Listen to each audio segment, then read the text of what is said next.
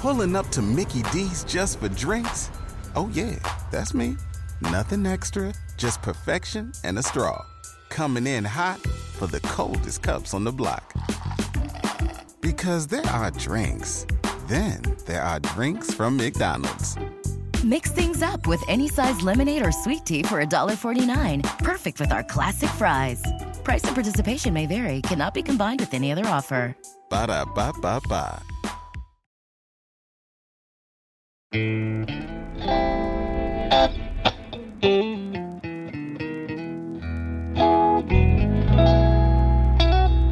NBI Studios, this is Truth and Justice, a crowdsourced investigation in real time. I'm Bob Roth.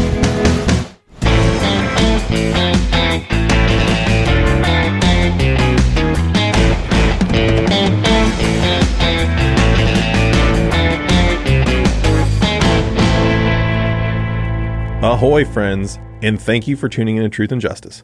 I am back this week, and you are listening to the Friday follow-up for Season 12, Episode 41, End of the Rainbow. This week, we heard Bob break down the second half of LeClaire's trial transcripts. We dove headfirst into dissecting the footprints, as well as the wheelbarrow tracks. This episode I've been waiting for, and today, I'm joined by Bob and Janet, and we are going to dive into your listener questions right after this break. Texas Ranger James Holland is a legendary interrogator. They call him the serial killer whisperer. You can't hide those indications, and that's why yesterday I knew that he did it. But now, shocking interrogation tapes reveal how the super cop really operates. And that's why they asked me to come in, because I'm special. From Something Else, The Marshall Project, and Sony Music Entertainment, this is Smokescreen. Just say you're sorry. Listen and follow on Apple Podcasts, Spotify, Amazon Music, Stitcher, or wherever you get your podcasts. Say goodbye to the dish and hello to Sky Stream, the new way to get Sky over Wi-Fi. So you can get unmissable Sky shows like The Last of Us and Succession, as well as Netflix and Discovery Plus, and loads more, all in one subscription for £26 a month. Oh, and next day delivery with no upfront fee. Sky Stream. TV simplified. Head to sky.com. Requires Sky Stream and broadband minimum speed 10 megabits per second, 18-month minimum term. Cut-off times apply for next day delivery. Excludes bank holiday. 18 plus. Terms apply.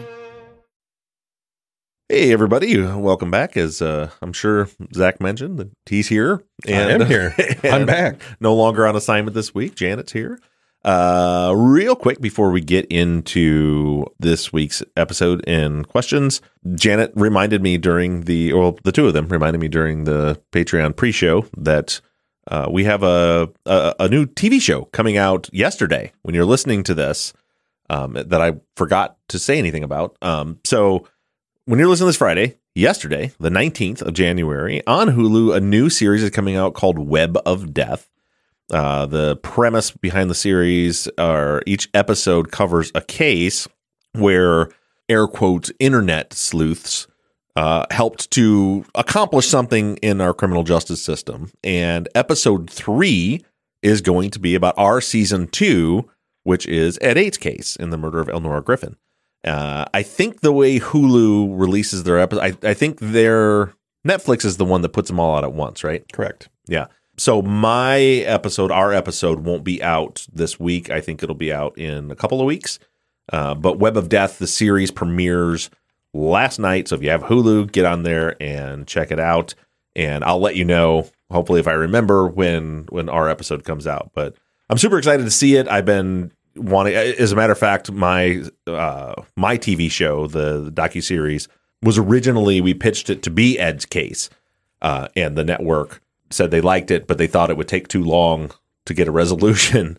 And then 6 months, so they passed on it. And then 6 months later, Ed got out of prison. Mm-hmm. And we ended up doing the West Memphis 3. But I've been wanting to, that was what originally got me even interested in doing a TV series, was not because I ever wanted to be on TV. It was because I wanted to get Ed's story out for a broader audience to hear. And so I turned down a lot of interviews for stuff like this. But when they came to me and said they wanted to do it on Ed's case, I said, bring it on. Let's do it. And so we filmed this. We decided it was while you were last spring. You were here. Yeah. It was definitely happening. Yep. When they filmed it, and it's coming out now. So and Nicole in the YouTube says she'll use her free month of Hulu just to watch this. That's awesome. And so, apparently if Hulu gives you a free month, there you go. You can watch it for free. So it's called Web of Death. Comes out on January 19th, which means my episode will probably air first week of February, like February 2nd, I'm guessing. But I think Hulu sometimes drops 2 episodes. As you can tell, I don't really know what's going on. All I know is that it premieres on Thursday night. For all I know, all 4 episodes are coming out Thursday. Sounds like people might have to do a little web sleuthing of their own. Thanks, Bob. All right. Merch. A lot of people have been emailing me about merch. A lot of you probably already have it. We were promised that it would get shipped out the week of the 9th. So Saturday, I reached out to the manufacturer and asked her how's it going. And she said that all domestic orders shipped out on Friday, last Friday, a week ago. So by the time you're hearing this, you should have your stuff if you live in the United States. And this week, they were shipping out the international orders. So anybody overseas should be getting them sometime soon. When you get your merch, make sure you put some pictures on social media and tag us so we can retweet you and stuff like that. Hey, my web sleuthing tells me all 6 episodes are coming out on the same day. Really? Oh, and there's 6? Mm-hmm. Huh. I thought there was 4. So the entire series drops Thursday. That's what it says. Oh, okay. There you go. Well, episode Very 3 cool. is about Ed's case, and Ed and Kim, and I think his kids participated in. They're going to be in it. Allison Clayton from the Innocence Project is in it. I think Roger Nichols is in it. Very cool. Myself, good old Mike is in it. You know who's not in it? Zach. Zach is not in it. My dad might be in it, and I learned that there's a certain personality trait that has passed down from my father all the way to my son. Because they interviewed my dad, and they had me sitting in there for part of his interview, and I don't know if this is going to make the cut, but when you see my dad's interview, just know that half of what he's saying, at least half, is total bullshit. And I'm wondering how they cut it, because there was at one point he said he's telling this story about how he's like, yeah, back when old Bobby was 10 years old, he said, I don't know, I don't know what the fuck, it was something about baseball or something, and he said, I can't do it, Dad, and I told him, whether you think you can or you think you can't, you're right. And they were like, oh, wow. And I couldn't, I was like, that's bullshit. That was a phrase I used to use, and I think it's from George Washington. I would use that quote when I was teaching physical conditioning at the fire department. That's something you said to me when I was 10. So don't say it goes down the generations, because your credibility is already precarious at best. So you have not helped yourself at all. Oh, but it was. I was like trying to, and I couldn't, because can't wait. Me, I'm sitting there like, you can't tell lies in this because it's, God damn it. And maybe that's the way he remembered it going down. But then at night, they wanted to film just a family dinner, which if you've ever been to a rough family dinner at our house, they're a good time. Like, one thing we've accomplished over the years is that our teenagers, because we have a 22-year-old that's out of the house, but we have a senior and a junior, and then my son Parker, who is in 6th grade. But the senior and junior love family dinner. They can't wait to sit down to dinner. They love bringing friends to come to family dinner. That's because lovely. It's nothing. It's not the Cleavers. I mean, we sit there and just make fun of each other the whole time. And so first of all, they tricked Becky, because Becky's like, I don't want to be on camera. And they're like, oh, don't worry, you won't be. And then right before dinner, they're like, let me just put this microphone on you. Mm-hmm. And then they filmed her. So she's upset about that. This is exciting. This is how the sausage is made when you watch the show. Mm-hmm. But then they started talking to Quentin, my oldest. And he got himself caught in a bit of a lie early in the day. Oh, no. And I don't know how this is going to play out either. I'm just getting ahead of all this. Good. So I had mentioned to the producers that Quentin has made me into a meme at his school, because he always, like, if you call him on his cell phone, his voicemail says, "This is Quentin Ruff, son of Bob Ruff of the Truth and Justice podcast." And so it got to the point where all like his English teacher told me, they're like, we just did speeches this week, and every single person somehow mentioned Bob Ruff of the Truth and Justice podcast in their speech. There's a big joke that Quentin has created. Great. The producers are British. There's a bit of a language gap. They didn't understand what I meant by he made me into a meme. And so Quentin comes home from school and they're like, oh, I hear you make a lot of memes of your dad. And he's like, huh? Yeah. What? I do. And my daughter's there too. No. And they're like, yeah, what kind of meme? And they're like, we would love to put some of these memes on the show. Can you show us some? And of course, there are no memes. He's never made a meme. Yeah. So then he and Bella go downstairs on his computer and very quickly start making memes of like pictures of me. Oh, no. And then at dinner, they start talking to him about it. And I don't remember what happened. All I know is they pointed a camera at him, asked him a question. And when he was done answering, they kept the camera on him. And so he just kept talking. Yeah. And talking. False confession. And talking.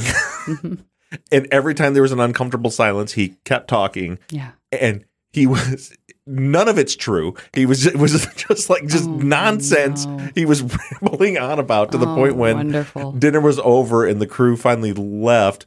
He was freaking out. He's like, what? I don't know what happened. He's like, something happened to my brain because of the meme thing. And then my brain was like, oh, we lying now.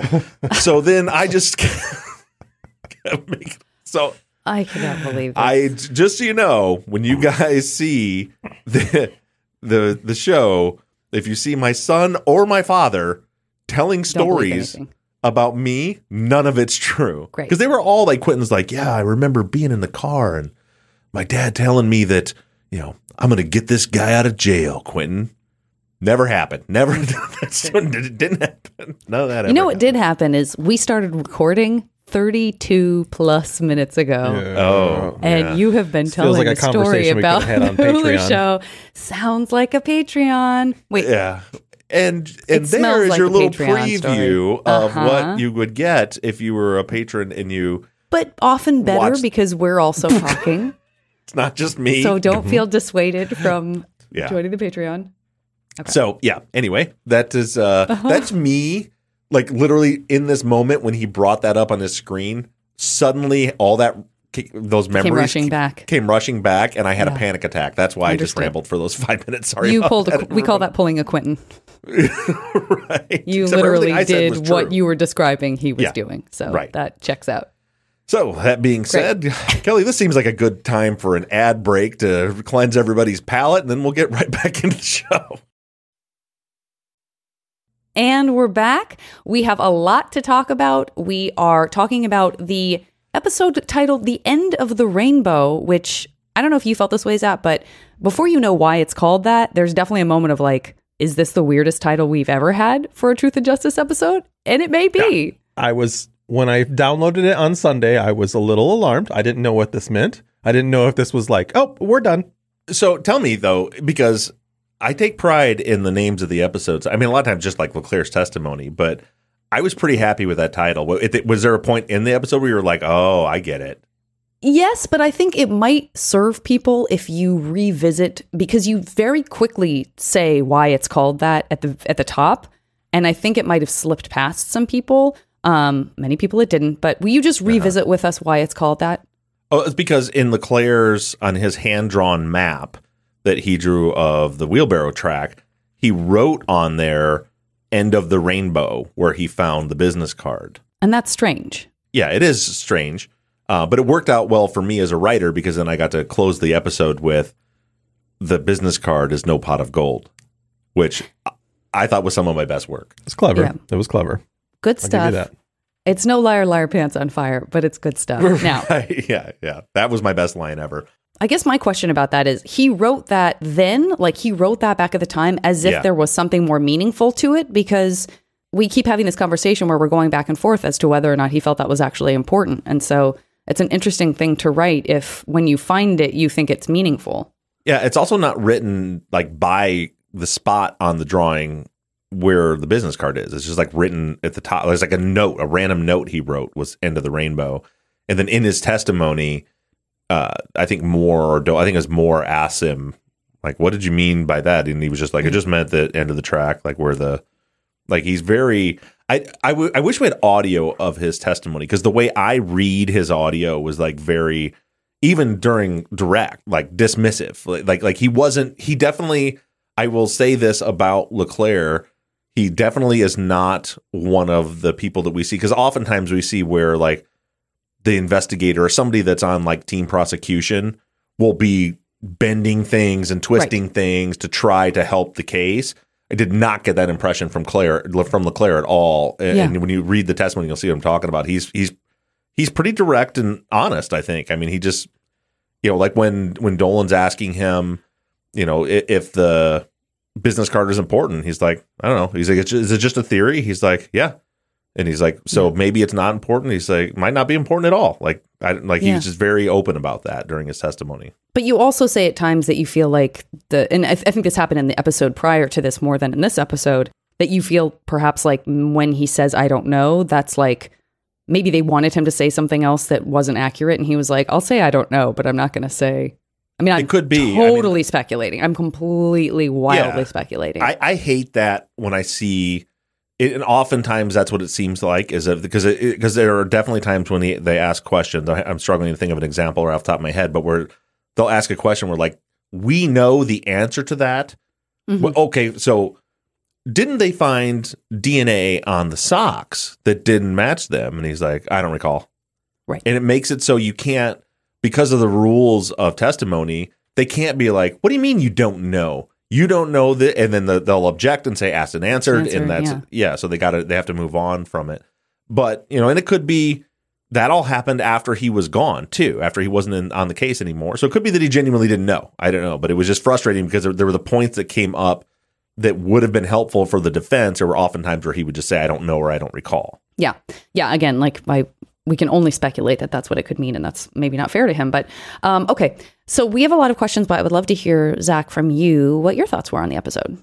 I'm really excited that we moved into some more physical evidence. The trial testimony is interesting, but like when Bob really started to break down like the footprints and breaking down the photos next to each other, that's what really intrigues me. That's always been what brings me into these cases the most, is actually seeing the physical evidence. And I have the pictures pulled up right here. And as Bob was talking about, I mean, it's clear what he's breaking down the episode as far as the dry soil, the wet soil, the tire tracks. I mean, there's a lot there, and I'm sure there's a ton of listener questions about it, so I don't want to go over it too much. But that was huge for me, and I am so happy he brought this into the forefront. Well, real quickly, because I haven't asked you this, and I think the listeners know and trust you enough to know that you have no problem being the contrarian in the room if you disagree with me. Mm-hmm. You're looking at the photo. What are your thoughts on the soil conditions between the video in 2017 and the original footprint? Well, I mean, clearly, I'm looking at the side-by-side photo that's pulled up on the website, so everybody can see the same photo that I'm looking at. It's very obvious that this soil, where the footprint is from original, was wet or damp because it's compressed. You can see that it's compressed in that nature. I mean, it has to be damp or wet. There are cracks along the edges, which to me appears that it's dried and separated on its own, which I don't think happens. That wouldn't happen in a sandy soil like that if it wasn't. Right. I mean, think about walking down the beach. You know what I mean? If you're walking literally on the water line, those tracks are harsh. And as you get into the sand, I mean, they change. Yeah. That's a great comparison. Where was that in the episode? So, I mean, that's exactly what you're seeing here, in my opinion.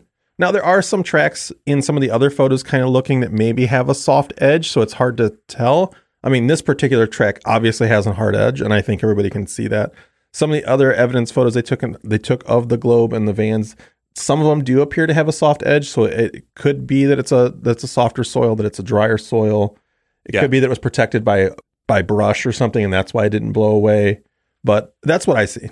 Yeah, and so my feelings on that are, so the tracks are supposed to be all made at the same time, but because of the broken nature of the track and the wheel track, is that, like what we experienced out there, Janet, and we saw there's areas where the washout will find the low area and go through. And I think the track went, in and out of that. They didn't stay in a washout area the whole time. So when they're down in the washout area where it's still wet, you get tracks like that. And then areas where they're outside of it, they're far less defined. Right. And that one, the Exhibit 140 is the best is the best because they're trying to get both prints, so they take a nice, clear, straight down close up, so we get to really look at the soil condition in that one. Yeah. Well, Bob in the chat says, we could potentially get somebody who's a little more expert or somebody whose actual career is kind of analyzing that sort of thing. Do you feel like it's I don't know what it's ambiguous enough to potentially have somebody come in and do that kind of analysis on the photographs? It'd be worth a try. I don't know what.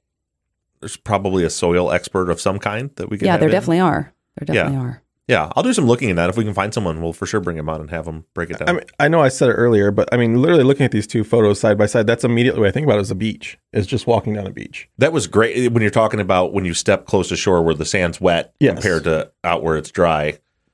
That's a great. I agree with Jana. That's a great example of the difference between the two. Yeah. Okay, well, let's get into some stuff from our wonderful listeners.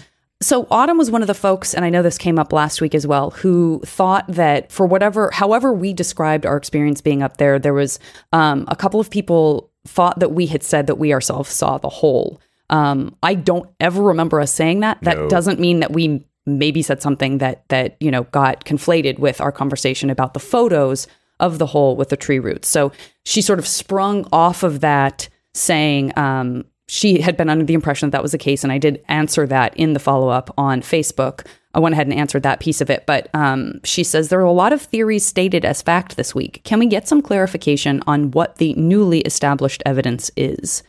So as just sort of an overview, thinking back on the episode that you just did, how are you feeling about anything crisp that you want to sort of clarify? Like, we officially feel like we now think this about the wheelbarrow tracks or whatever.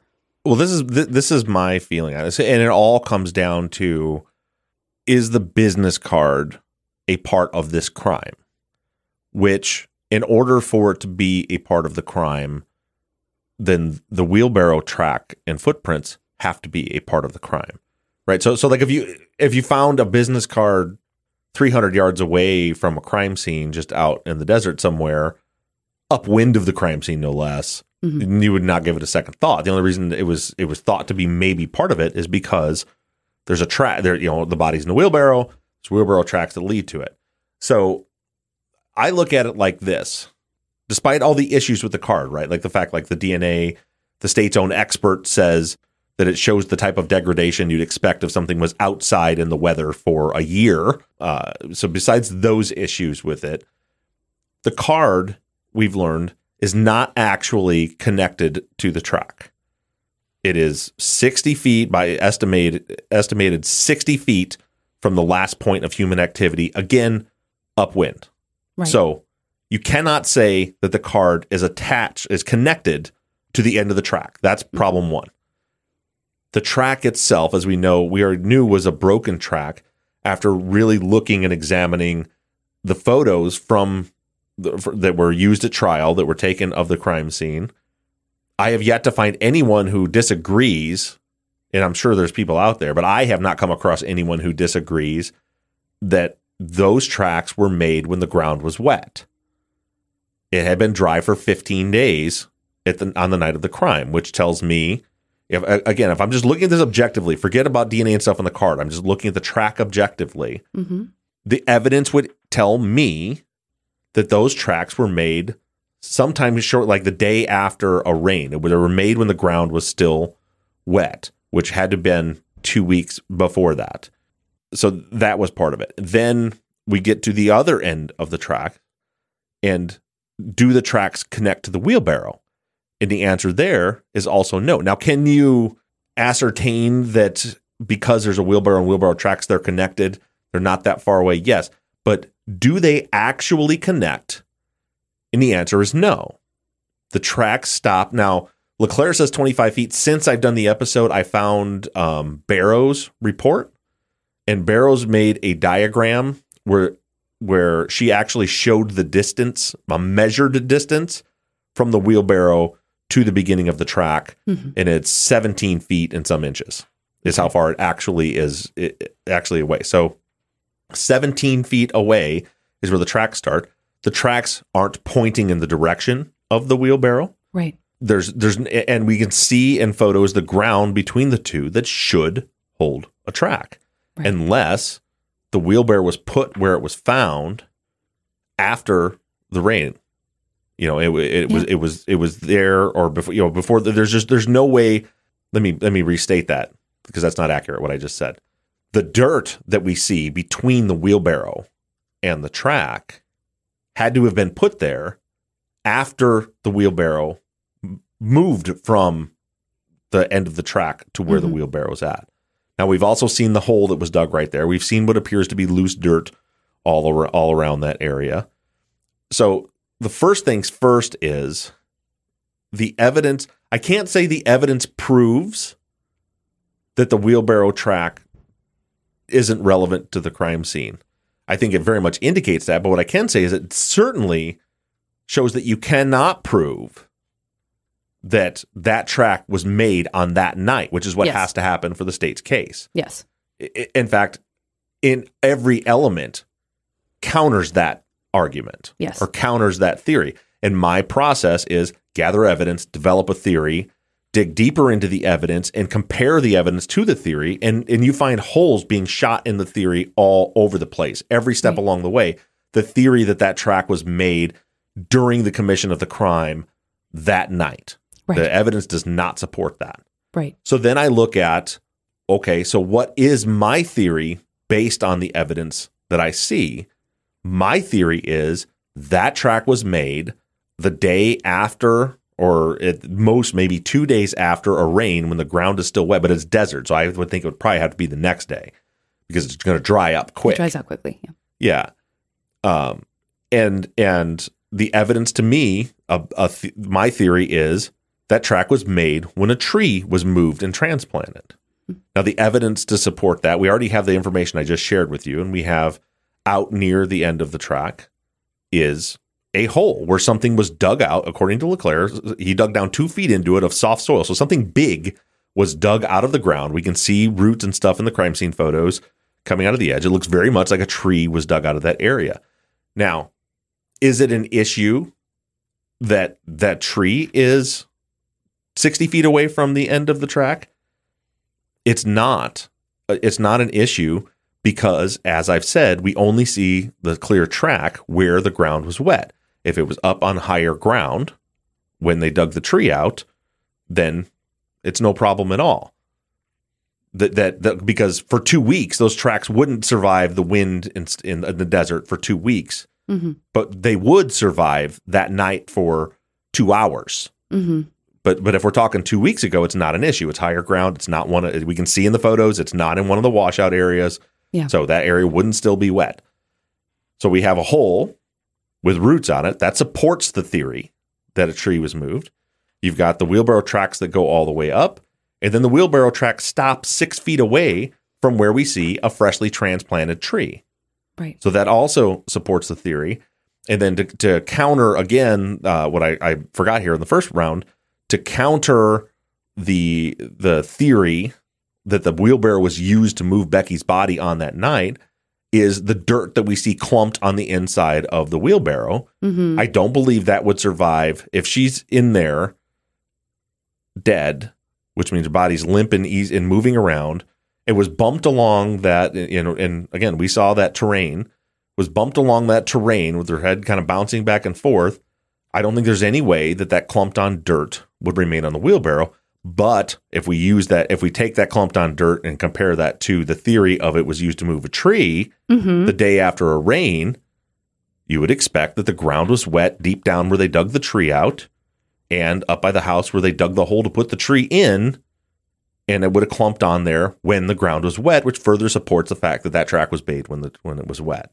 Right. So, of course, there are people that are they're insisting that Robert and Christian are guilty, and therefore the card has to be a part of this, that will just say that's nonsense. I've seen somebody made a post accidentally on our page that was meant for somewhere else this week that says like, well, Bob just dismisses the business card as though I just like out of a hat just decided it's dismiss it. I've explained in detail, point by point, based on the actual evidence we see, the reasons why. Could I be wrong? Sure, I can be wrong, but I feel very comfortable that it is a legitimate reason to come to this conclusion based on what we see in the case file. Hello, it is Ryan, and I was on a flight the other day playing one of my favorite social spin slot games on ChumbaCasino.com. I looked over at the person sitting next to me, and you know what they were doing? They were also playing Chumba Casino. Coincidence? I think not. Everybody's loving having fun with it. Chumba Casino is home to hundreds of casino-style games that you can play for free anytime, anywhere, even at 30,000 feet. So sign up now at ChumbaCasino.com to claim your free welcome bonus. That's ChumbaCasino.com and live the Chumba life. No purchase necessary. VGW. Void where prohibited by law. See terms and conditions. 18+. With Lucky Land Slots, you can get lucky just about anywhere. Dearly beloved, we are gathered here today to... Has anyone seen the bride and groom? Sorry, we're here. We were getting lucky in the limo and we lost track of time. No, Lucky Land Casino, with cash prizes that add up quicker than a guest registry. In that case, I pronounce you lucky. Play for free at LuckyLandSlots.com. Daily bonuses are waiting. No purchase necessary. Void where prohibited by law. 18+. Terms and conditions apply. See website for details. We have spent a tremendous amount of time talking about it, so I absolutely cannot agree that you just dismiss something out of hand. I think, again, the difficult thing about situations like this where there is something that in retrospect you're looking at and trying to prove means nothing, you have to give it so much air to prove that it means nothing. So it's almost counterproductive because the more you talk about how something doesn't matter, the more someone who wants it to matter makes it matter. Do you know what I mean? So it's hard. It's a hard position to be in when you're trying to prove something that was never disproven, but was still used as proof for something else, if that makes sense. And so that's hard because the more we talk about it, I think the more people who want to believe they're guilty are like, again, we're talking so much about the business card that Bob is dismissing out of hand, but we are talking about it so much that it clearly does mean something. Like, do you know what I mean? I think you can get caught in a loop there. Yeah, and to be clear, it wasn't like I was trying to disprove it. My purpose in it was this is the one linchpin of the state's case, the only physical evidence that connects either of the two to this crime scene. And so I want to see what does the actual evidence show. Right. Now, if it was like if all the evidence shows like, hey, that track was made that night, right, then that's the conclusion we would come to. But that's not it. And there's certainly more. Offhand from the beginning of this. The idea that would be the MO here is to kill someone way out in the desert and come back and get the wheelbarrow and then go back and get the body and then take it and park it right there has never made sense. Right. It makes, but I can't argue that doesn't make sense. I'm not Colleen Barnett. Right. Well, some people, I saw someone on Facebook said, I've always assumed that the wheelbarrow was already out there. And so it was just convenient that the struggle, which no one could find any sign of, happened. And then the wheelbarrow happened to be there. And then they happened to be able to use it. And somehow the ground was wet that night, even though it couldn't have been. Yeah. And even if that's the case, why? And again, we can't base a conclusion on that doesn't make sense. But even if that's the case, why bring her body all the way back, not put it in the house, and then kill her parent, her mom and John, and light the house on fire, not put it's very difficult. You have to go through so many mental gymnastics to make a reason for that to happen. It's just completely out there. And then again, you add what evidence is there that there was a struggle out there? Right. Zero. Right. What evidence is there? There's blood out there. Zero. There's no evidence, period, that indicates that Becky was killed out there. There just isn't any, and you can't make up any. There is no, I'm repeating myself, I'm going to do it again. There is no evidence that Becky was killed out in that desert. It is nothing more than a theory based on that track. It's a reverse engineered theory based on that track. And then again, you have the more issues like how many, the idea of the wheelbarrow just being out there because people just keep their wheelbarrow out in the middle of public land out there somewhere is nonsense. But even if so, assuming that's not the case, you've got the trip out with at least Robert and Becky. Mm-hmm. Becky's killed because I think one of the state's theories is that Christian was waiting in the car during the hike, which also is. Oh yeah. Okay. Yeah, that was one of the theories, and I might have been in closing or an open. I don't remember. Or it may have just been a theory that was tossed out there. But I'll ride up there and sit in the car for an hour while you go on a hike. Not likely. But if that's the case, you have 2 sets of tracks with Robert and Becky walking on wherever their hike went that ends at that point, and then he kills her in a struggle with no evidence of that, and then at least his tracks coming back, and then him and Christian both walking back out there again, and then him and Christian with the wheelbarrow, and then him and Christian again walking back with the wheelbarrow. There should be it should look like what you see in that video from 2017. That's what it looks like when people are going back and forth out there in the desert. There's tracks everywhere, not just a couple that we see. Yeah. I don't really know exactly how to specifically say when you're talking about what is the new evidence. It's none of it's new. It's just an analysis of the evidence that has always existed, minus the prosecution's spin that is she's in a wheelbarrow and there's a track that leads from the wheelbarrow to the business card, case closed. When in fact, the track isn't connected to the wheelbarrow. The card isn't connected to the track. And I'm not going to restate all that stuff all over again. Right. Yeah. Please don't. Yeah. I would just say, I think my sense sometimes from reading Facebook is that there are 2 to 3 things that people are stuck on. And I totally get it. I get it because I feel like I was there a long time ago before I knew everything that I feel like I know now, or that I feel very, very confident that I know and understand now. I understand it's a difference of opinion. I think that people hate the fact that they were supposed to, quote unquote, supposed to be up there that night.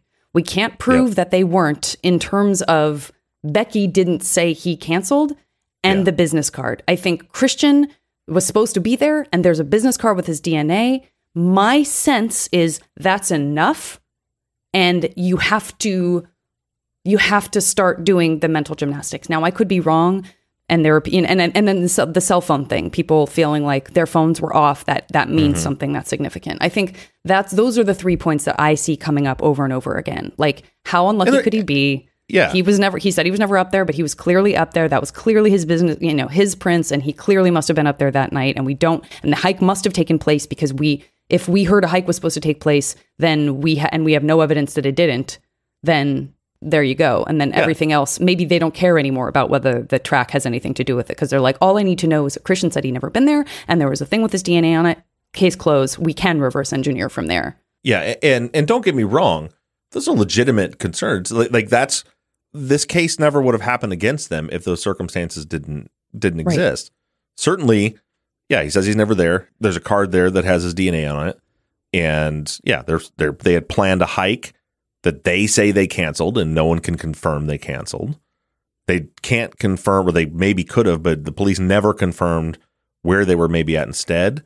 Right. And there's no cell phone coverage up there, and their phones weren't working. Like those 3 things definitely are cause for concern. But that's then why we do what we're doing. Right. Just to see like okay, that is the broad picture. And I made the comparison to like Adnan's case before. You have extremely similar circumstances in his case where he had asked for a ride and she's killed right after school when driving. And then the cell phone seems to put him where he was based on Jay's testimony when the body, it's the same thing. But then we have to look at the evidence and see. And as I've always said, if they got the right person, when you start putting a microscope on the state's case, the case will get stronger. When you put a microscope on the case and the closer you look, the less sure you are. If you're being objective, there's a good chance that they made a mistake or they just forced something to fit that didn't really fit in reality. I just noticed Amy in the chat says, in one of the crime scene photos, there's a little red wagon on its side right in front of the wheelbarrow. Is there any mention of that in the reports? To me, that's more of a sign of a struggle. Thought that was interesting. I haven't noticed that, Amy, but I will take a look at that. I feel like I remember seeing the wagon, but I never kind of put those together. Okay, so let's look at that and report back. Okay, let's talk about the video for a second. Anna says, how was a videotape of the crime scene made 10 years later actual evidence at trial? And I would add, was it? Because I'm not clear if that was used in any way. Okay, so just, Anna's saying, I hope it was. Essentially, I hope it wasn't, because there's no way to verify that location. And then Teresa, this is more of a big picture thing, but Teresa was just kind of saying, is there anything that can be done to change the practice of taping over surveillance video, or at least preserving it for a period of time after a crime? Who knows how many red light cameras or other businesses that could have put them there. And that's an interesting idea that, it must be It's hard. It's hard to, It's a storage issue. I mean, you only have so much hard drive space, and it was there for plenty of time. Well, yeah. Robert told them on Monday that he was there the night before, and they preserved the video for 7 days. And what time did they say they were there? They didn't really give a time. I don't remember if he said a time, but remember that interview. And again, this is, and certainly people will disagree with this, but when I'm hearing his interview, I'm hearing that it sounds to me as though he doesn't, one, know he's a suspect. Two, he doesn't know what time he needs to be alibying himself for. And three, that he doesn't know or hadn't thought of the fact that his phone could be used to clear things up. He's just kind of just talking through kind of a generality. But he says that they were out, they were doing the paintball thing, and then his cousin got a hold of him. They went to the AM/PM, and then he went home. Right. And so again, they could have checked his texts and see what time that text came through. They could have checked the surveillance camera. So we don't know, and they never know. I see a lot in the Facebook page, like, well, why didn't they? I just had a conversation last night on Facebook where somebody said, well, it's ridiculous that the police never talked to Christian's aunt, who he said he wasn't sure, but he thinks she was home, or wasn't sure if she was home that night, who could confirm anything. And then somebody was like, well, it's also crazy that the defense didn't ask the aunt. What you fail to realize is these guys didn't know they were suspects or when they needed to be alibied for 10 years. Well, didn't they could have known a year later when someone came with a warrant. I mean, that's a year later. That's still a huge problem. But yeah. Yeah. So, but even then they didn't know times, right? Right. They didn't know the cell phone issues. All they knew was they got interviewed and they heard nothing else. As far as they know, it's over with. They move on with their lives. Right. A year later, in 2007 in the fall, the police serve warrants and go to their house and search stuff. Mm-hmm. And then they don't hear anything after that. And then how many years? 7 more years go on. Mm-hmm. And all of a sudden they're arrested. So at that point, asking, so what you're talking about there, and particularly like Christian's aunt, is saying, hey, there was a night 8 years ago where the 2 teenage boys that are always in and out of your house, we want to know what time they were there or if they were there that night. That there's no way, even if she was like, oh, I remember, and they were home at 9 o'clock. Right. Well, no one would, like, that wouldn't be reliable testimony. Right. It's useless at that point. Even a year later, remember, they're teenagers that are like going to work and going home and hanging out with each other at each other's house all the time. Right. So even a year later, it's crazy. But it's not like when they served the warrant, they said, hey, we have a warrant to search your house because we think that at 9:30 p.m. you were up the hill murdering someone, and we think you left at 9:46 and you didn't get back to, they didn't have that information. They just knew that they were searching their house. Okay. And how many times did Robert talk to police within that first year before the warrant was served, Because we've only heard one interview from Robert, and we've only heard the part of a transcript. We've heard your characterization of the interview with Christian, since we don't have the audio. Yeah, and the transcript up on is on the website. Yeah. I think Robert was, because we're going to get, obviously we're doing the case against them now. So, but I think he was interviewed again, I want to say in January of 2007, I think, and then or maybe in October. I have to go back and through, but I think they were both interviewed another time.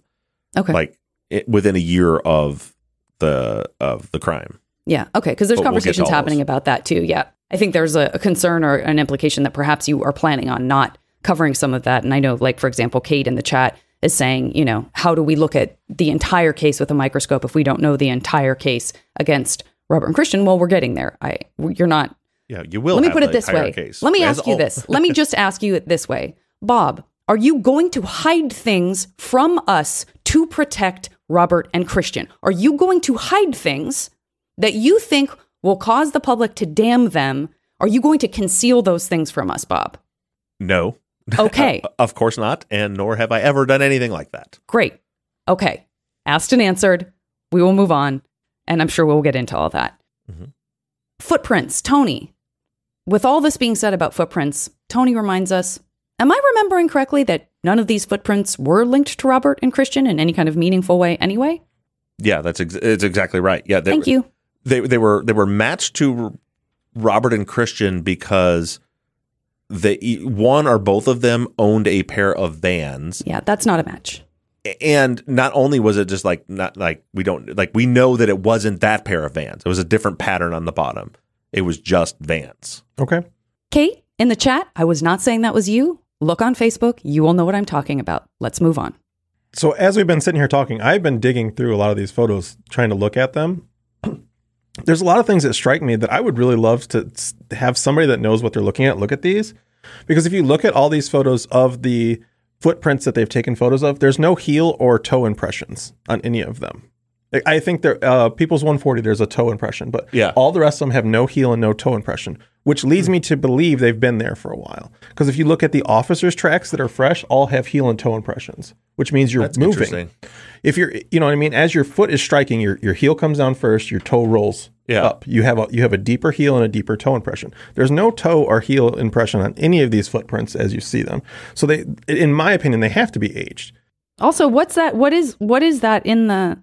What's that little white thing in there? So that was brought up in trial in the same photo. On that print, I think Maura Dolan says, "What is this little piece of paper trash there underneath the footprint?" And somehow it does. The question never gets answered. But it's one thing when people are like, "Well, there's nothing else found out there." Like in that photo, wouldn't you collect that as evidence? I don't think they did. But there is like a piece of paper crumpled up, like that footprint stepped on. Be nice to know more about that. I think, Teresa, you asked about that in the follow-up, so shout out to Teresa. That's very interesting. That's really interesting, Zach. Go you. But if you do pull up a lot of these photos, many of them don't have heel or toe impressions on almost any of them. People's 140 seems to have a toe impression, but that seems to be the one that we look at that's really wet, that we've kind of put up. But other than that, none of them have. And if you look at all the other ones, like where you can see the officers' prints, they all have heel and toe impressions. Yeah, that's a good observation. I never noticed that before. Okay. Well, I love that you brought that up. That's really, really interesting. Okay, and speaking of the footprints, Janiyah is, sort of expounding on this idea of like finding out more about the footprints and never feeling like anyone got any full true clarification, even with the FBI analysis. Is just, wondering, how about now? Is there such a thing as an expert who could determine approximate shoe size from looking at the photos? Could Vicky's co-workers be interviewed to ask if they knew her shoe size? Could John's son be asked if he knew his dad's shoe size? Or the Roxy sandals checked? Finding out if the footprints were just John and Vicky feels pretty crucial to Janiyah at this point. Yeah, I think that it could be done. I believe, I don't remember if it was, because it was a family member that told me this. I don't remember if it was asked like at trial or like at the courthouse after his testimony. I don't think it was on the record. I don't remember the name of the person that identified the footprint, but someone asked him, could he determine the size of the shoe? And he said, yes, I could, but no one asked me to. Like the state didn't ask him to determine size, just whether that one print was a Globe footprint, which is the brand that Becky was wearing. Right. Okay, Jason, I want to shout you out. I know you've listed this on the follow-up a couple of times, and I don't want you to feel like I'm ignoring you. Just sometimes we just don't have time. And you are very curious. You continue to ask, what is your theory on Becky's whereabouts on the night of the murder between 7:30 and 9:30? I feel like we've sort of talked about it, but maybe you're feeling more open-ended now because of new things, or some of what I'm going to get into in Sunday's episode. Well, I'll be talking about that on Sunday's episode. Let me say that. So I'm doing the arson investigation. To be honest with you, I kind of wish that I had just worked this stuff. I've spent all week going through it, and part of last week going through to come up where I'm at, and I didn't come up with any big rock solid answers like I was hoping to. So I'm kind of upset that that's what I'm. But now I'm out of time, so that's going to be the episode. Okay, is we're going to go through that stuff, but yeah, I think that again, I'll explain the details and stuff why. But I think that whoever did this, I think they got there and there was an interruption like pretty close to that time. That they came to the house. I think and this is not part of Sunday's episode, so I'll share. I think they took the phone off the hook. I think because I talked to a friend who used to work for a phone company. He couldn't tell me for sure But I told him that people kept calling that night and they kept getting a busy signal. And I wanted to know if like the phone wires melted together or they were cut, if that would cause it. And he just said he didn't think so. He said if it's a busy signal, he thinks that there would be a phone off the hook. So, but he could like an active line somehow in more meaningful way. Yeah, he couldn't give me anything conclusive. So, one possible theory is if somebody came in and the attack began then, if all they had to do was throw the phone off the hook, and that would stop. If Becky was upstairs, she wouldn't be able to call 911 or anything because the phone downstairs is off the hook. And just very quickly, do you remember offhand, like what time did people say that they started getting a busy signal? Do you remember? I thought it was much later, but I could be so wrong and have been before. Yeah, no, I think it was Javier when he was like trying to call her at like 10 or 11 o'clock at night or something like that. I think he was the one that mentioned it. Yeah, so we don't know anything we're gonna anything between 7:30 and 9:30. All we can really do is speculate about what was happening. That's so hard. Of course, the Robert and Christian are guilty crowd will say, well, that's when she went on the hike because there's from the last time they had phone contact, that would be it would take them about that much time to get up there.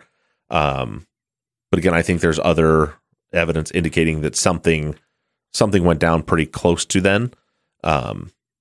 So we'll get into more on Sunday, but just know that anything that I say about what anyone was doing during that time, because of the nature of so much evidence being destroyed in the crimes in the fire, it's just speculation.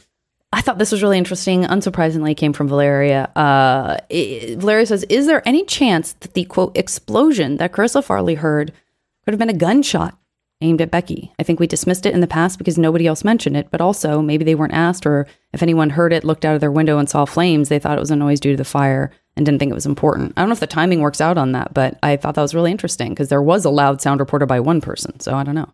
Yeah, the timing is weird because she said it was like, I think she said she saw the fire was raging at that point when she heard the explosion.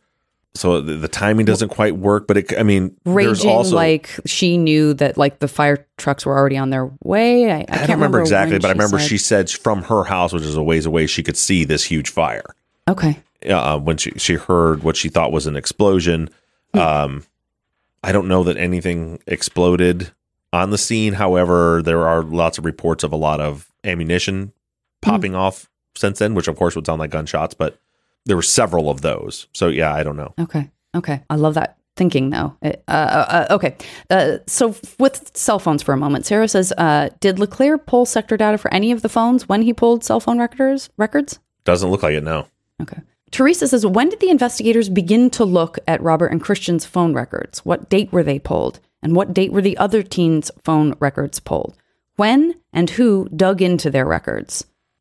That's a good question. It was covered in Leclerc's testimony, but I don't remember the dates off the top of my head. I think that it was pretty close to, I want to say maybe October.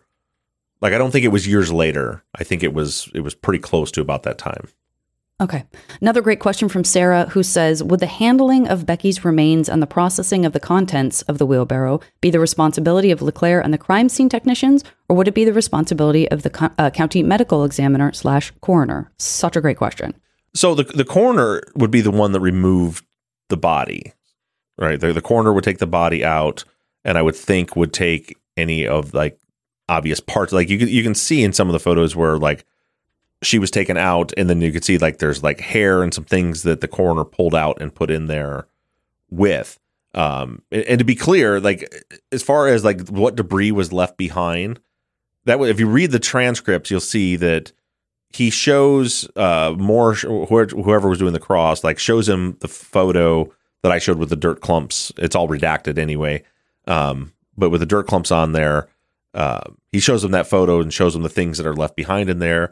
And then he shows him another photo that he's pointing out that debris is still in there, and that photo was from 3 days later when they went back. Now in that one, I can't see.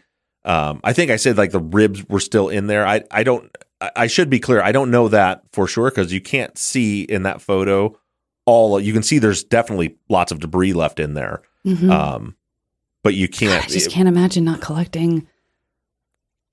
Yeah, anything that's in that wheelbarrow. Yeah, there was definitely some stuff left behind because you can see in that. Well, I mean, like hair and some stuff that was still left behind. They grabbed some of it, but as far as like sifting through it, that would have been the crime scene tech's job. Okay, like they would process it because it's not the coroner's job to find evidence, right? So the coroner would have removed her body, taken anything they think is relevant to her body, and then the crime scene techs would then be like sifting. Like the coroner's not looking for bullets in the debris at the bottom. I should be clear too.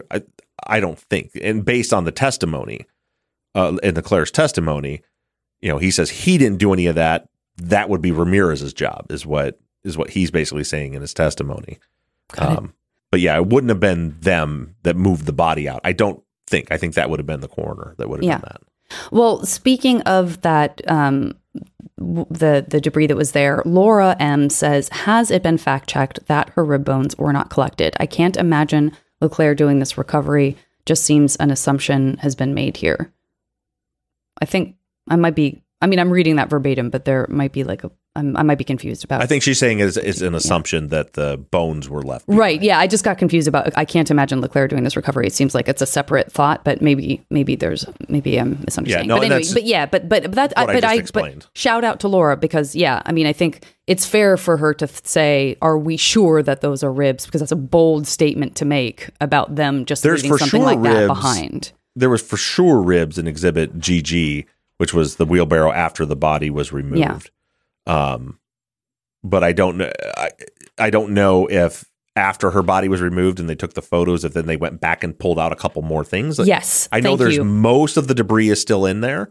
Yeah, but because of the angle, I don't know if particularly the ribs were still in there. Yeah. So I probably shouldn't have stated that the way that I did in the way it comes across in the testimony. It sounds as though they're still there. But from what I saw in the photo, I didn't see the ribs themselves. There's still plenty of debris. It was either Bo or Nick. I think it said that I think it was Bo that Javier told him that like her skin was still on the wheelbarrow. There's still some there's definitely still parts there that I think shouldn't have been left there. And there's debris left in there. But as far as if those bones were still there, and I don't remember how I stated it, but just to be clear. I walked away feeling like you yourself identified with your own two eyes bones in the photos, and I could have completely misconstrued that. I did.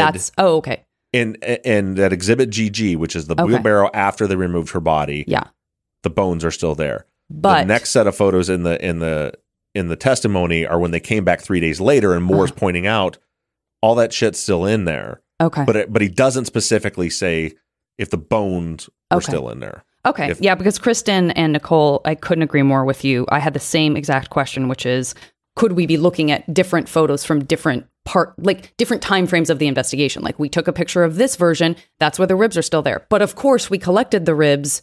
We just wanted to take a picture that they were there. And this is making people think that we didn't collect them. Like that sort of thing where there's the timeline of when photos are taken, like maybe, could account for some of these things that we would hope would be collected and were. To be clear, the bones, the ribs may have been collected after her body. There's still plenty of debris there that was never sifted through to look for evidence.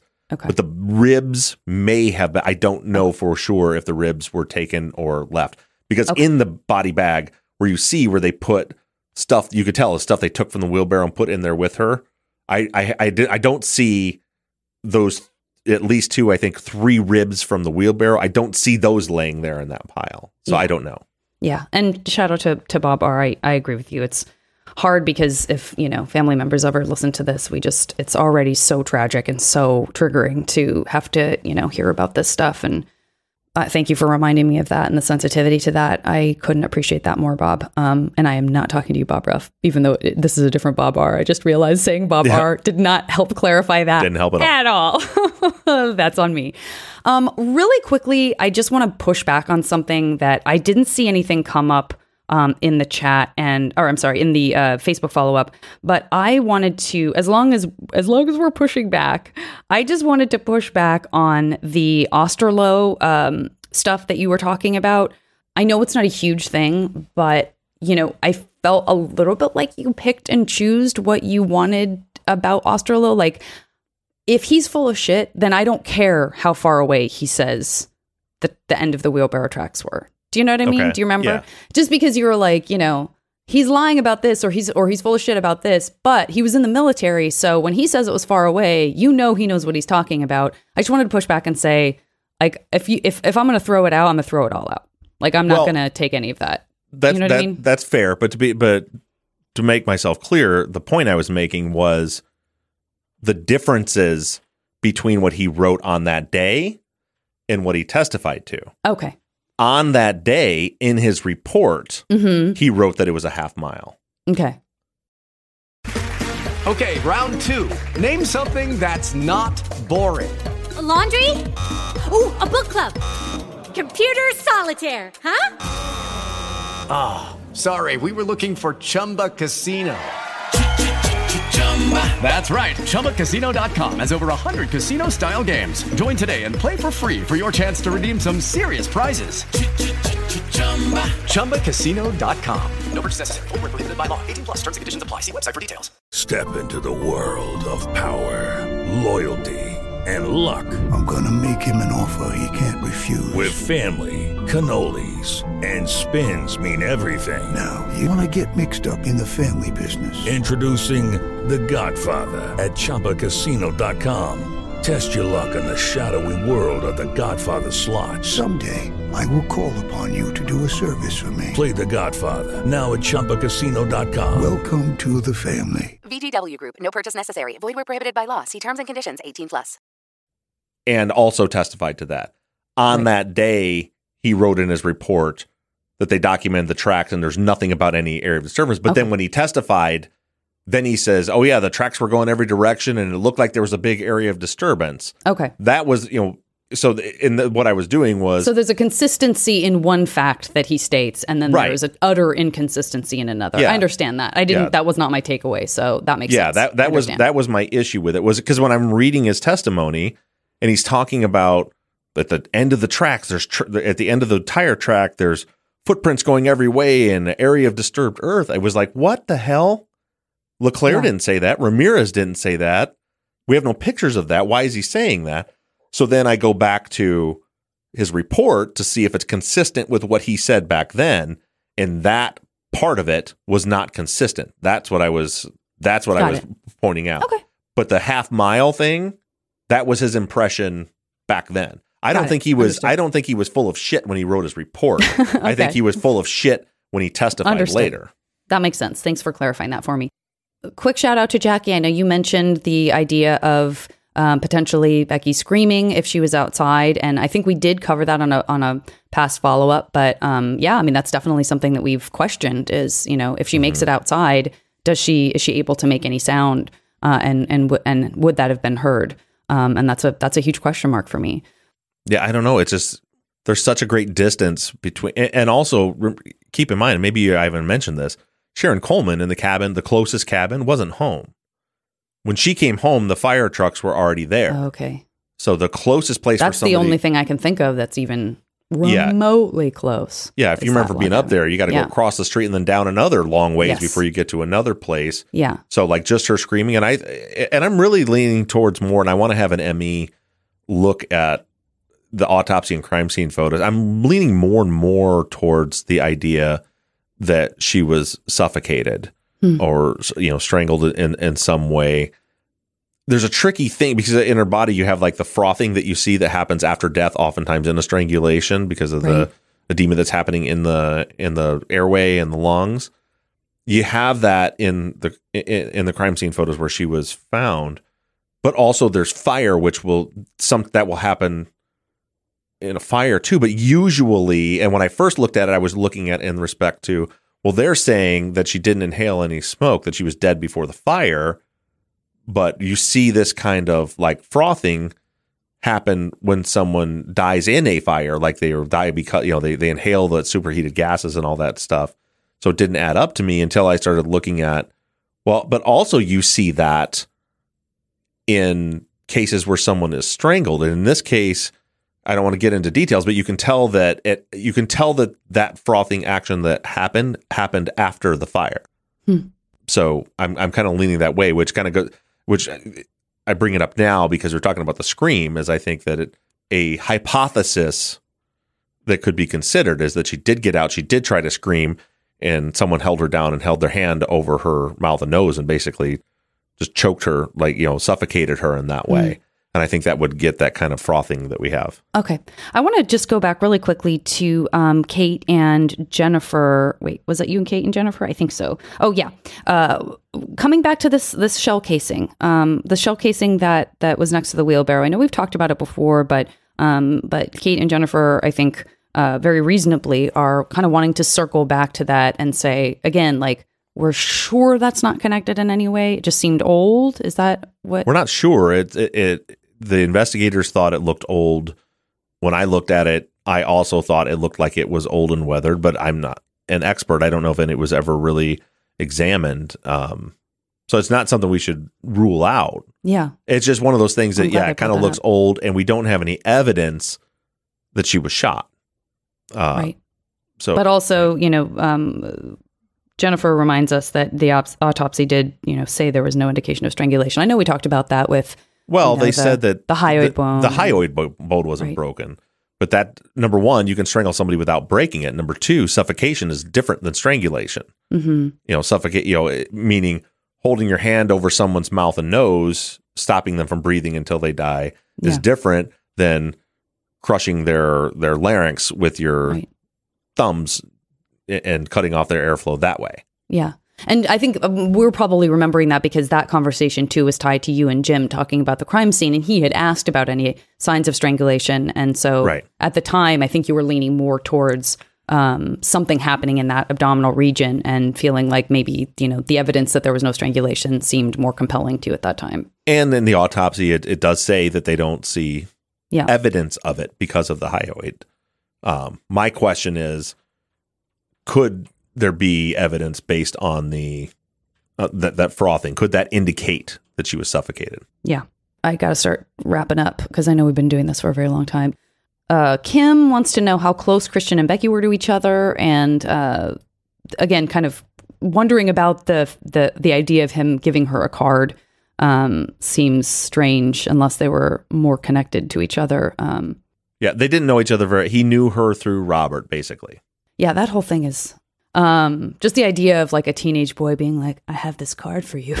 But I understand that's what the cards are for. So that's what I'm saying is meaningless. It doesn't mean I have a hard time figuring out the card, whether you're looking at Robert and Christian being guilty or innocent. Like I don't understand the scenario at how it ever comes up. Even if Christian was there and he participated in these murders, what is he doing with the card? Why is it out there in the desert? How does it come out? Like, that's weird.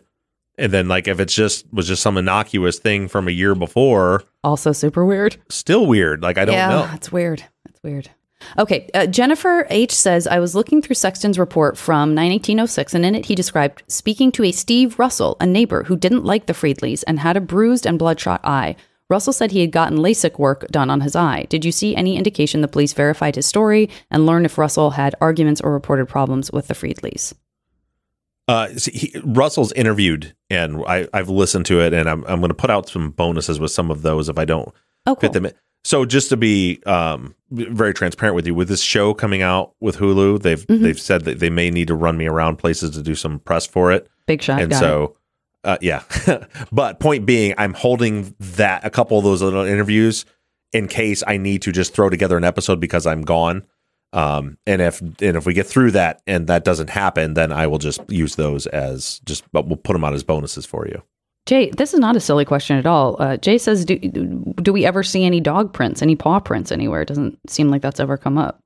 I thought not a dumb question. No, I thought that, and I'd have to go back through the photos, but I recall looking at one of those close-up photos and seeing what I thought was a dog print in it. But they're definitely never mentioned, and they're not like throughout. But I feel like I recall seeing one thing that looked like a dog. My mind's telling me it was like by placard A or B or something, but I don't remember. Yeah. Okay. Caroline, and I know, Caroline, you've asked this a couple times. I'm sorry I haven't gotten to it until right now. But Caroline says, when was Pompensero officially removed as the lead and LeClaire took over? I don't know. I think it was within the first couple weeks.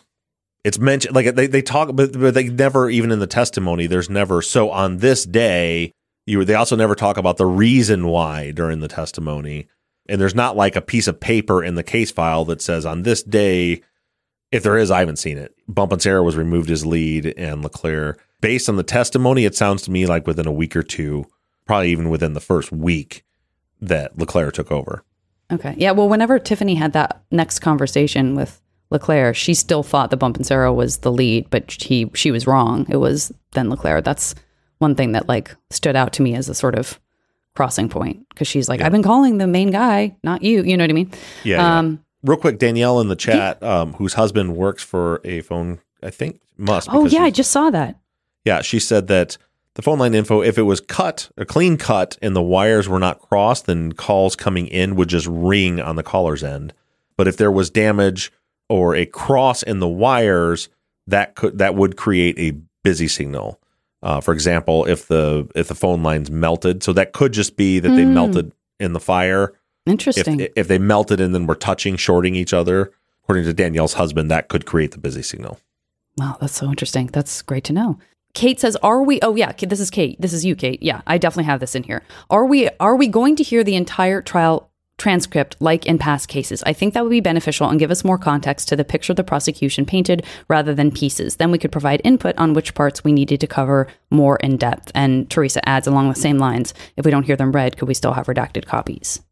Yeah. As you said, as always, we go through the entire, like part of this process now is the case against Robert and Christian.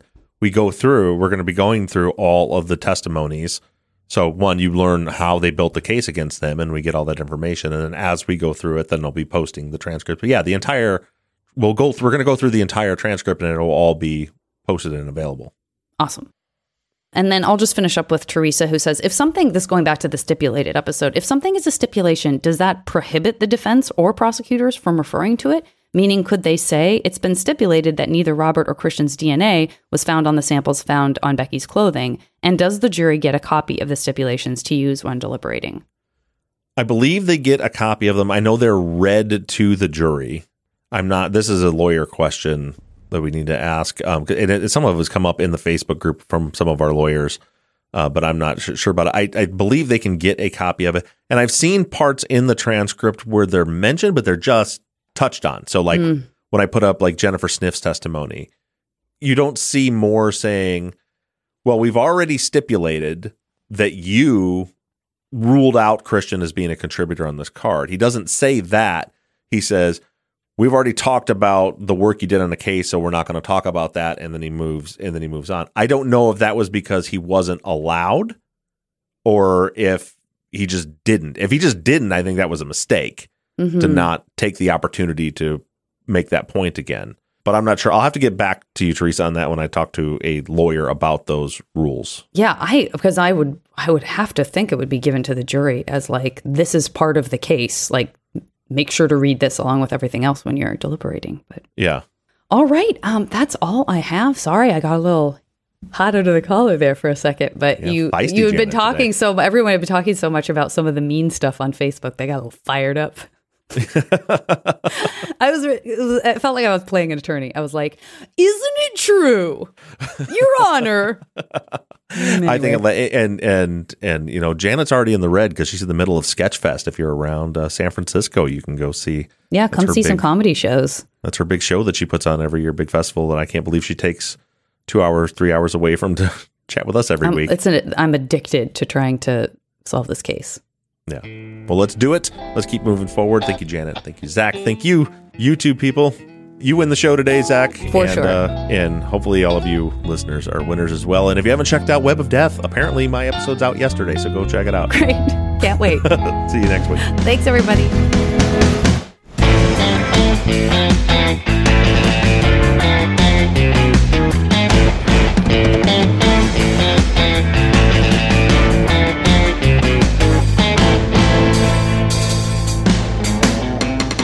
Truth and Justice is an NBI Studios production and is distributed by Wondery. Edited by Kelly Behrens-Brink, and all music for the show was created by PutThemInASong.com. Our follow-up logo was created by me, and all of our font across all of our logos and banners were created by Tate Krupa of Red Swan Graphic Design. You can find more of Tate's work on Etsy. Thank you to Katie Ross of CreatedInTandem.com for designing, creating, managing, and maintaining our website, truthandjusticepod.com, where you can view all photos and documents discussed in every episode. And a big thank you to our transcription team, Pamela Westby, Kathy McElhaney, Kaywood Yomnick, Ginger Viola, Erica Cantor, Danielle Rohr, Jennifer Ford, Courtney Wimberly, and Melissa Cardenas. And as always, thank you to all of you for all of your engagement and support. If you like the show and you'd like to support us, you can do so in several ways. To financially support the show, the best thing you can do is just go to patreon.com/truthandjustice. You'll not only be supporting the show, but you'll get something in return. On Patreon, you can pledge as little as $3 a month, and we have reward levels. For just $5 a month, you get access to ad-free versions of all of our episodes and behind-the-scenes bonus video content every week. Then other reward levels include t-shirts, hats, and even the opportunity to co-host one of our Friday follow-up episodes. Just go to patreon.com/truthandjustice. You can also do us a huge favor by going to iTunes and leaving us a 5-star rating and review. And lastly, you can always support us by supporting the brands that sponsor this program. If you have a new case that you'd like us to consider for future seasons, you can submit your cases on our website, truthandjusticepod.com. Just click on the case submission button and fill out the form.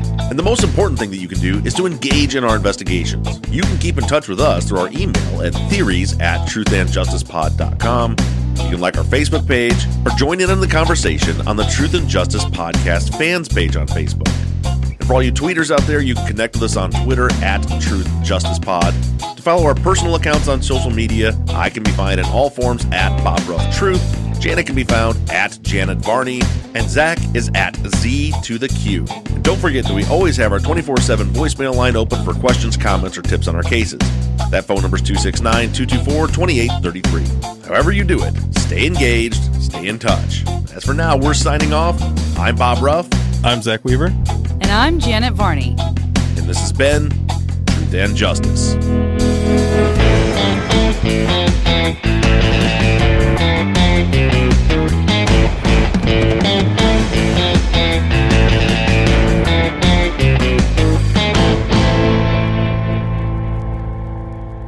I almost nailed that one, Kelly, but I didn't. Close enough. And I also didn't maintain eye contact, like I said. I was looking away, Kelly. I'm sorry. Oh, boy.